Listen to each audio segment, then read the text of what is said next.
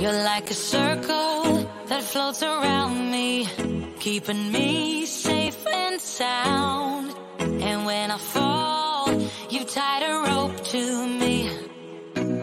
You're blessing me every day. I was down with an illusion, like a sparrow with broken wings. But now I shine with your reflection on me. I'm getting back up on my feet. That you showed up. Hey everyone, welcome to Inclusion Unscripted, the live podcast here on LinkedIn, YouTube, Facebook, and Twitter. This week's program is about the existential crisis for Black professionals and women around equity. And so we're going to really talk today about equity. Often we talk about diversity, inclusion, equality, all of that, belonging. But in today's program, we're going to take a keen focus around the crisis of equity for people of color and women.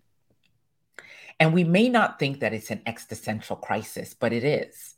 It's a crisis because the current state, the pandemic, where we are, the rights of women, the ability for us to show up equally is on the table. And so that is what we're talking about today. So thank you for joining us, Inclusion Unscripted, where we are not just talking about diversity and inclusion, we're living it. For me, this is an unapologetic program where we talk keenly about diversity, inclusion, women's leadership, women's rights, where we are in the state of inclusion. So that is what this show is all about. I'm happy that you're here. We are sponsored by the inclusionlearninglab.com. If you've not been to the website, please go ahead and visit. If you haven't been in a program that I've hosted before, my name is Margaret Spence, and I'm the founder and CEO of the Inclusion Learning Lab and the host of the Inclusion Unscripted podcast. We are syndicated on all of the podcasting. You can join us live every Friday at 2 p.m. There's some Fridays where I have conflicts and I don't show up here for the show, but it's okay. Know that I'm here in spirit and we'll share old episodes. If you want to listen to our prior episodes, you can grab it on any of the podcasting apps.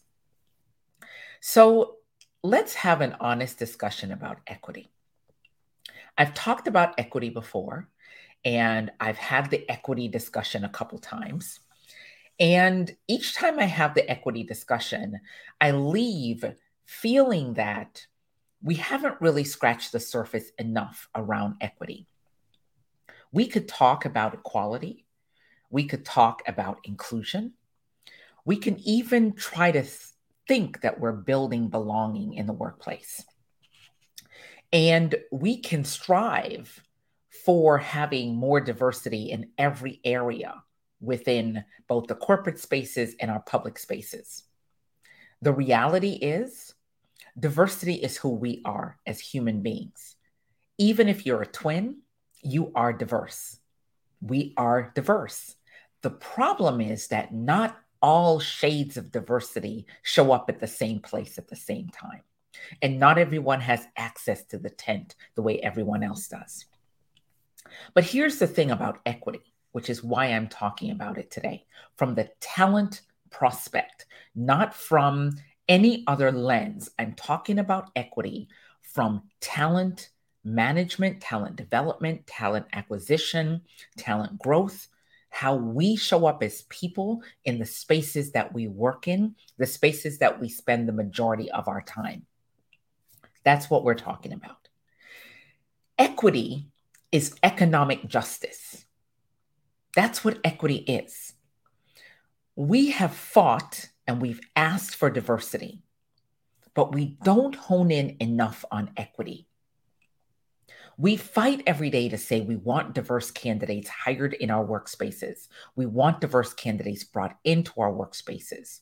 What we aren't asking is, what is the equity stake for the people that we're bringing in the door? And are we sitting at the equity position, or are we sitting somewhere else? Because the issue is, we are not sitting at the equity table. We are not sitting at the equity table. See, in every organization, and I've said this a couple times, and people go, wow, I've never viewed it this way.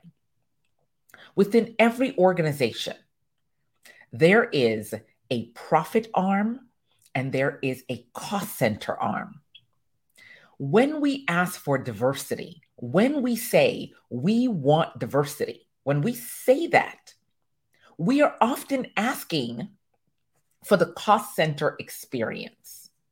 We're asking for people to come in and work in the cost center of the organization. They can work in customer service. They can work in marketing. They can work in, whatever processes the organization has. They can even work in HR because HR is a cost center to the organization. It is not a profit center. So we will fool ourselves into thinking we're making progress because all we're asking for is more diversity. So the organization goes out and gives us more diversity. They create programs for more diversity. They create programs to empower women. They create programs to pipeline us into a system. But the challenge is when it comes to the organization's profits, when it comes to the organization's equity, women and minorities are not at the equity table. We are not there. And so, if we want to fight for diversity and inclusion, we have to fight first for equity. Because we are putting this backwards. For 60 years, organizations have been grappling with diversity.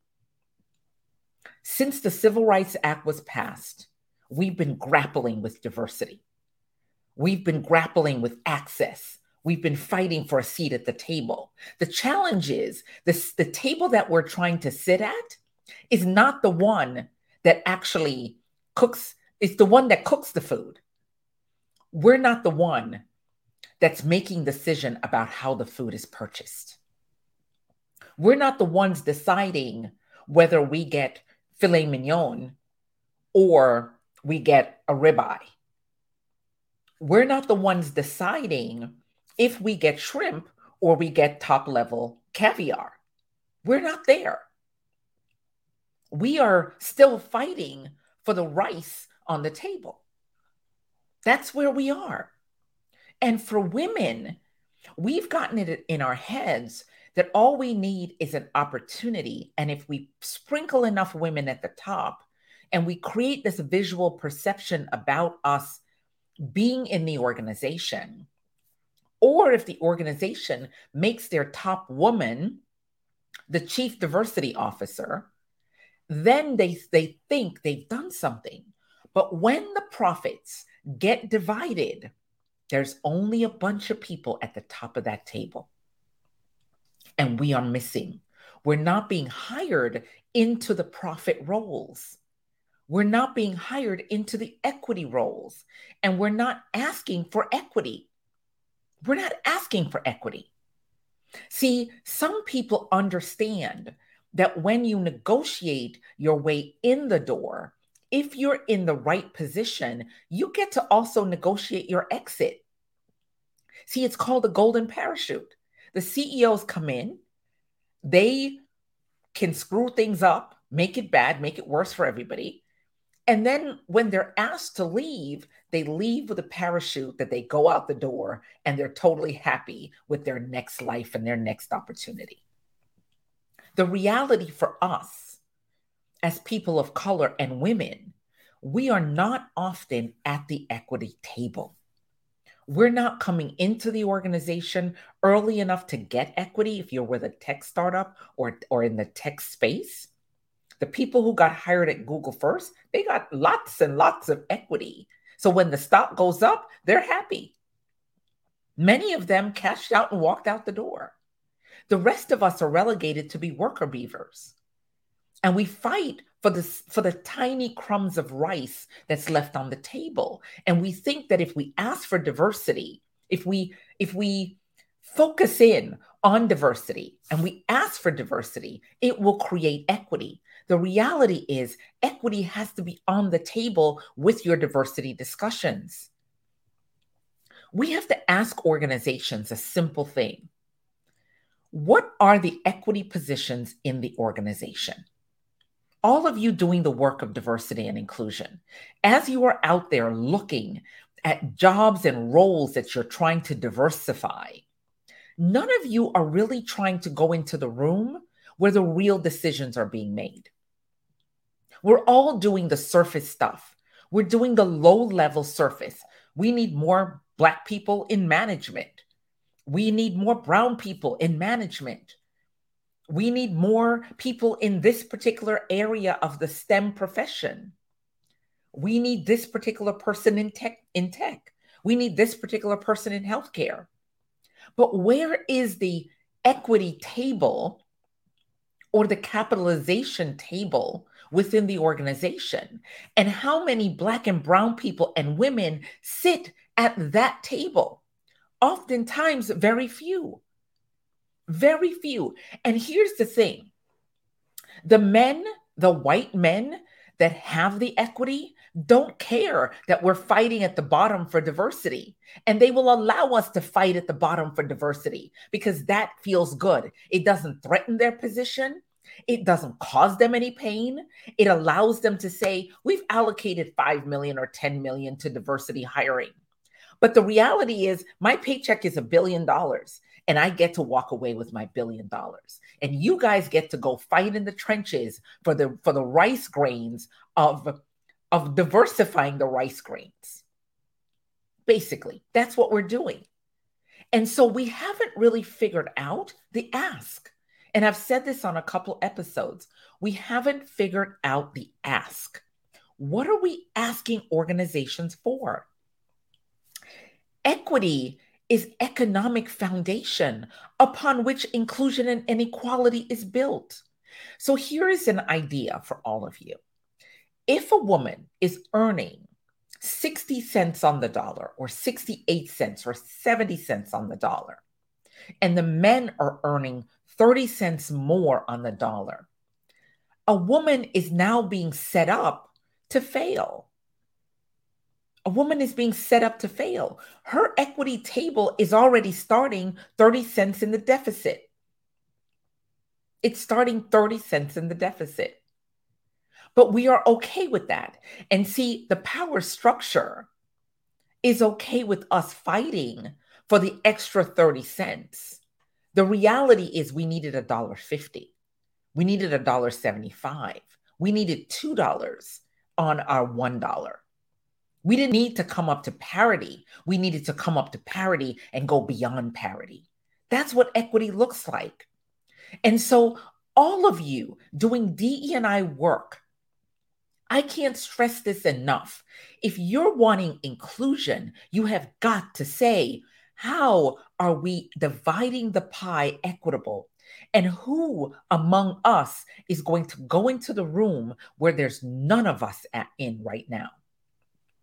Right? Equity is the financial engine that drives diversity. If I can't pay my rent, I can't feel engaged. If I can't support my children, I can't feel focused. If all you're giving me is a salary that's already 70 cents below par, and then I have to try to figure out my life based on that 70%, what is happening, especially for diverse people and women, is that we retire poor.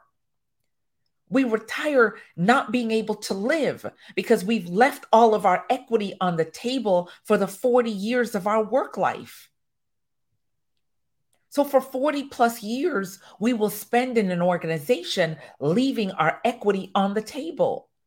And if we don't understand and really have a granular understanding of equity and the fight for equity, then we don't really understand the fight that we're in for sustainability.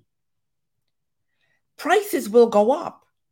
Laws will get passed. Things will happen. But if we are not equitable in how we treat Black and brown people and women, then we are really making no progress. We are making visual window dressing progress around diversity and inclusion. So we have to say to ourselves, who is sitting at the equity table? Who is sitting at the equity table? How many people are sitting there? Who are those people that are sitting at the equity table? Who in your organization gets to negotiate their exit with a huge salary on the other end of the exit? It's not only the stock options, it is the equity options. It's the division of the profits among the people in a particular room where we don't have access to.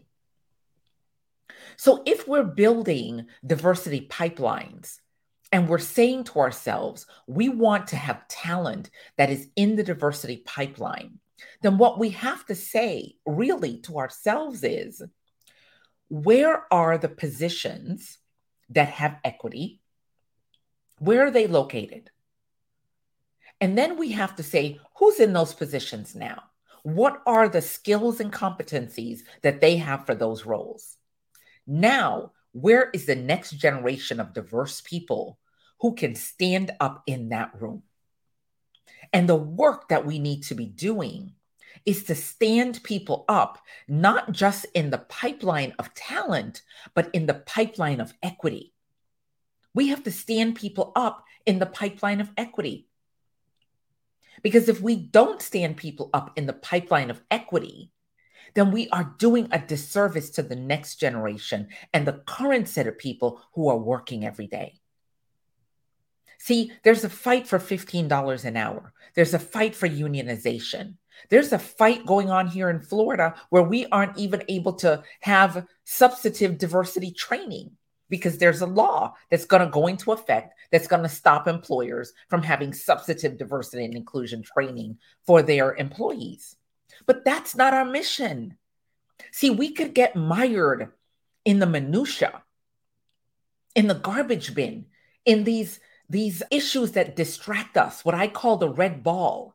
See, the red ball gets thrown to us, and then we follow the red ball, and it jumps and jumps and jumps, and we keep following the red ball. But when we follow the red ball, we miss the real reason why we're doing the work of diversity and inclusion. The reason we're doing this work is to create equity. It is to create equity. We can have belonging. We can have inclusion. We can have equality. But if I can't pay my bills, I don't have equity. If the salary I'm getting doesn't create a good retirement for me, then it's not equity. If I'm underrepresented and underpaid, it's not equity. So we are fighting for things that matter, but there are things that matter more that we are not addressing. So let's talk through this a little bit.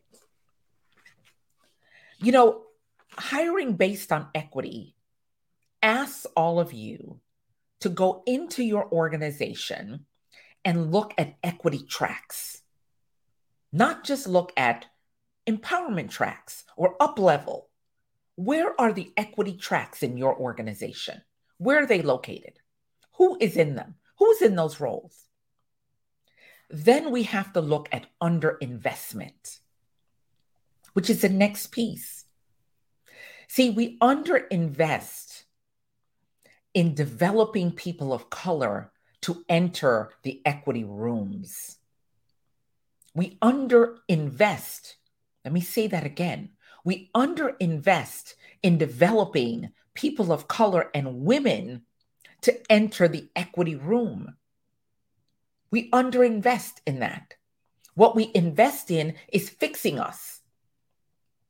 We invest in fixing us because the idea that the organization needs to be fixed is so hard to wrap our brains around. So what we end up doing is giving us skills to speak more, to stand up, to ask, to negotiate.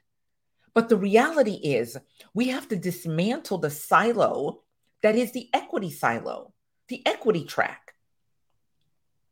How many people are being hired in with a compensation package that is so robust that they feel so confident in their role. Some of you in HR, and let me talk to the recruiters for a second. Some of you in recruiting and talent acquisition, you get a salary band, a set of salary that you get to offer to someone. And you feel that you should talk them down to the lowest level because that makes you look good as a person coming in as a talent acquisition person. But when you talk down my experience and you talk down my value and you put offers on the table about my pay, when you say, listen, the company gave me 150 to 180, but I think I'm only going to spend 150. And you put your lips together to say to a candidate, this is all I got. This is all we have to offer you. And the candidate says, I want $160,000 because they've done their budget and you say 150. And out of this, the candidate says, all right, I'm going to take it. When you take away the difference in pay from me, you are annihilating my equity stake in the organization. And y'all recruiters need to stop it. That's how equity works. Because if I start out at the beginning at a bad pay spot, I will never catch it up. In order for me to catch up my pay to where it should be, I've got to leave the organization in order to increase my pay. And so it becomes the self-fulfilling prophecy. The self-fulfilling prophecy is we can't retain people. They keep quitting. No, you don't want to pay them at the front door, and the 5% increase is not tenable. And so they realize their value, and the only way to get paid is to leave. That is the equity track. That's the equity track that nobody talks about. Y'all are still fighting for diversity, but you've got systematic processes in place that is chopping away at a woman and a diverse person's equity. And you don't play the game with white men. You give them what they say they want, you pay them correctly, and they get to walk in and move up because their pay is commensurate with their experience. See, the only game that gets played with equity is with Black and brown people and women. And then we get to celebrate equal pay day like if it's something to celebrate. I've said it once, I've said it twice. The people who can control pay equity is human resources. Y'all recruiters, you HR people, you payroll folks. You get to control pay equity. Your chief HR officers, you get to control pay equity. And in order for a woman to have equity, it's up to HR to start paying her right. That's the issue. See, when it comes to underfunding, now let's talk about that. Let's talk about the equity of underfunding. I'm a woman. I'm a Black woman. I'm a Black man. I'm a Hispanic man, an Asian man in your organization. A native man or woman in your organization. You first don't give me an opportunity to be in the equity stake. You second take away my equity opportunities by underpaying me. And you know you're underpaying me. You know that based on my resume and my education, I should be paid more. And then you put me in a non-equity track, and I happen to be happy there. You give me belonging and inclusion as my consolation prize. And then you underfund my development. So I'm stuck in this crazy going nowhere cul-de-sac of non-opportunity. So first we deny the equity track. Then we do the underinvestment, meaning you don't give me my right pay. And then you underfund me while I'm in the door. You underfund me so that I don't have the requirements to move up. And you get to say to me, Margaret, you're not ready yet. So there we have it. That's how equity works. That's how equity works. See, equity is a financial stake, and we don't talk about the financial stake enough. And here's why we've got to start talking about it. Rent is too high for everybody. Number one, the expenses that landlords face is too high, so they're raising rents. Truth, right? Okay, your employees' pay is only going up 5% a year. So let's look at this self-fulfilling prophecy. You're giving them 5%. And some of you managers, let's talk about you guys. The kiss of death for equity are managers. You don't fight for me. You know that you've been given a 5% range to give me pay, and you go about your business to make sure that I don't earn the 5%. So you give me 3.9, or you give me 4%, when the 5% wasn't acceptable in any day. The cost of living is going up through the roof, but you guys are still stuck at 5%. When I entered the world of work in 1983, it was a 5% increase. This is 2022. You are still only giving 5% increases. So the reality is we have baked inequity into our processes. A person starts, the salary range is set the day I start. You decide that you want to have a different pay scale 4 years later after I've been sitting there. So the new person comes in with a higher pay. I'm still sitting there getting my 5%, and I'm in happy land until I realize that Johnny sitting next to me, who I'm being asked to train, is making 10, 20, 30,000 more than I am. Because you raised the pay scale, but you didn't raise the pay scale for the current people sitting in your company doing the work, who have been there forever doing the work. You raised the pay to bring new people in the door. And so I have gone onto LinkedIn and I've looked at your job posting. And if you're smart enough to post a pay range, I look at it and I go, wow, that's what they're paying for that role. Guess what I'm making? Not that. So I bone up my resume, and there's happy recruiters out there who are willing to tell me, quite honestly, that I'm being underpaid. And so I start interviewing behind the scenes. I'm interviewing. The right company makes the job offer. C'est la vie. It's been great. I'm out the door. See how this inequity works?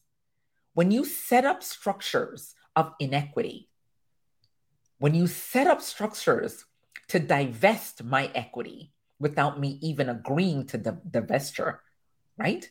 When you set me up for that, then I have only one option. That one option is to walk out the door. That is my one option. I don't have another option, right? And then you get to say it's the great resignation. And you also get to try to say now, it's the great retention. Let's try to retain these people. No, they all should quit on y'all. They should all quit. They should say, peace. You've been paying me and you've been underpaying me for years. See, and until we understand this, we're going to continue to have this cycle. This is not the first time that people have resigned. This happened in the 80s. It happened in the 90s. Even when we had mass unemployment, right after that, we had great prosperity and people quit jobs. And we had different names for it back then, right? We had different names for it. So here's a thought process. Here's a thought process. We have to understand the triggers of inequity. We have to understand and deeply, fundamentally understand the triggers of inequity.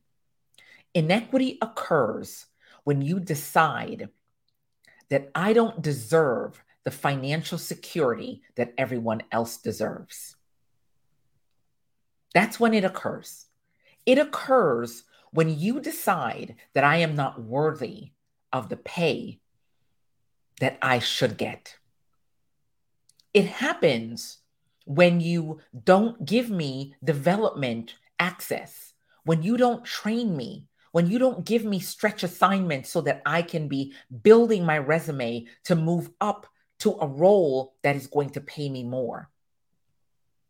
The structural inequity occurs when you say to me over and over, when I've applied for a job over and over and over again, you tell me that I'm not qualified, but you go outside of the organization to hire someone who has no institutional knowledge and has not been working in the trenches for you. That is gross underinvestment and inequity. See, those are the things that we need to be solving. We cannot just be solving the numbers. We can't say we need more Black people, we need more brown people, we need more Hispanic people, we need more Asian people, we need more Native American people. No. And we need more women. No, we need more people of color who have equity stakes in organizations, who are sitting at the decision-making table, who can affect the rest of us who are sitting in the trenches, doing the hard work for the organization and being overlooked and underfunded and undervalued. That is what we need. That is what we need. We don't need more diversity training. We don't need more diversity policies. We don't need more diversity window dressing. We don't need more diversity goals. We don't need more diversity mission and vision. What we need is real, actionable actions that we could see that speaks to the inequity and the inequality of our equity stake in your work environment. And until you address that, we will always be standing and begging for the rice crumbs on the table and never being able to decide if we're having a ribeye or a filet mignon. That is the reality. Until we can make the decision about what gets purchased and how much money is spent and what the profit is, then we are making really no progress. Because the window dressing of having sprinkling and black pepper and salt, because that's what it is. When we ask for diversity only, what we're doing is taking the salt shaker and the black pepper shaker and putting them together, shaking it around, pouring it out and saying, yep, there we go. We got it. It's all good. Everything's mixed up here now. That's what we're doing. When we ask for equity, we say, nope. Who owns the salt shaker? And who owns the pepper shaker? And whose designs is benefiting from this? And who is getting the profit after we put these two things together? That's equity. That's equity. I am tired of, as a woman, fighting for my core existence and my financial strength. We will not make progress as people of color if our financial strength is not solidified. We will not make progress. We will not make progress if equity is not what we ask for. Because every organization has two sides of the house, an equity side and a cost center side, a profit center side and a cost center side. See, here's how you know the difference. Let me give you a little window. Here's how you know the difference. The men who have bad behavior around hiring diverse candidates, who are the ones that bring the income and revenue into the organization, who remain untouched year over year over year over year, are sitting at the equity table. And those of us who are fighting to make that manager or leader accept diversity in their business units, the ones that are fighting for that, we are actually fighting for the crumbs of the table. Because the reality is, because this individual is the equity earner within the organization, they get to have bad behavior. They get to refuse to take the 5 slates of diverse candidates that you present to them. They get to not have women on their team. They get to not empower women. That's the difference. Because when you have equity and when you're bringing equity to the table, the organization doesn't want to touch you. They let you behave badly on purpose. And they give a million reasons why they can't do anything about John or Tom or Harry, because they're the ones bringing in the revenue. And so the rest of us who are the worker beavers, who are the rice grains, get to sit and suffer while Johnny and Harry and Tom get to behave badly. And then you, Miss Diversity Director, Mr. Diversity Person, you get to run around handing out more data to the organization about why they're not diverse. And at the end of the day, nobody really advances. That's how equity gets dysfunctional in an organization, because equity is what's stopping us from having true power. And the people who are currently in power, utilizing their privilege, recognize that if I keep them fighting for diversity, they'll never get to touch our equity. And so we fight for diversity. We come up with great programs around belonging. And we say, oh my God, we got to engage our employees. No, you need to pay them. You need to pay your Black and brown people and your women so that we have equity in our own lives. Because if you're not willing to give us a track to the equity table, then I want to be able to create my own track in my own savings account for my own equity and my own financial security. And you can't ask employees to live on the breadline and expect them to come up to work every day and do your work in happiness. Somewhere in the mid-90s, we started this psychotic process of saying pay doesn't matter. Employees love to be engaged. They want to be engaged. Bull, they want to be paid. And recruiters, if you're recruiting people and leaving my equity on the table because you think it's a joke, stop it. Because that is the beginning of the inequity. It starts the day you hire me into the organization. Inequity starts at the door. One of the reasons why I am running my own company is a simple thing. Let me give you guys this story. I was leading a department. I got my paycheck. The paycheck came in an envelope. It was not a paycheck. It was actually a pay stub. I hadn't opened them because I get the same amount every month. I didn't open them, but I had to open them because I was refinancing my house and the bank wanted 5 pay stubs. And I opened up the envelope and I got the pay stub of another person on my team who was doing the same work. And she was making $40,000 more than me, $38,000 and some change more than me. And I was giving her direction. And when I went to my manager and asked him about it, he said to me, oh, yes, we changed the pay structure.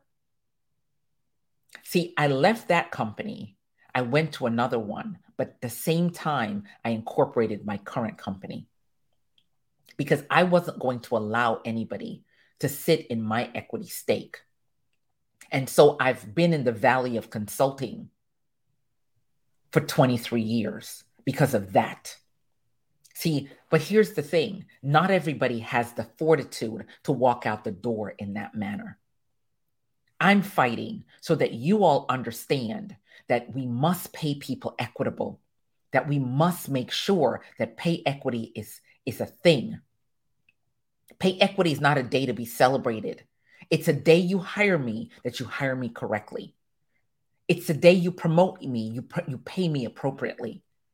It's a day you invest in me so that I'm ready for promotion. It's the investment in giving me the promotion so that my pay increases. And if you're not willing to do all of that, then you are perpetuating the inequity for women, for people of color, for Black and brown people. And then you get to sit in your privilege and tell us that we need to work harder. No, we don't need to work harder. You need to pay us appropriately so that we can work and live at the same time. So that is this week's Inclusion Unscripted. So thank you all for joining me. I am here almost every Friday. Inclusion Unscripted is sponsored by the Inclusion Learning Lab. We have just launched our community for DE&I leaders. And within the community, we are supporting diversity and inclusion leaders and people managers to be empowered to do the work of diversity and inclusion at a different level. We cannot continue to do it at the level we're doing it. And so the Inclusion Learning Lab community we launched yesterday. The community is live. Visit our website, inclusionlearninglab.com/community, and you will get information about the community on the website. So join me again next week. And I'm so happy that you were able to join. And if you missed this, we're on the podcast apps and we're on video replay on YouTube and LinkedIn. Have a wonderful weekend. For all the mothers out there, happy Mother's Day. Take care, everyone, and have a wonderful, wonderful weekend. You're like a circle that floats around me, keeping me safe and sound. And when I fall, you tied a rope to me. You're blessing me every day. I was down with an illusion, like a sparrow with broken wings. But now I shine with your reflection on me. I'm getting back up on my feet. That you showed up. Take care. You're like a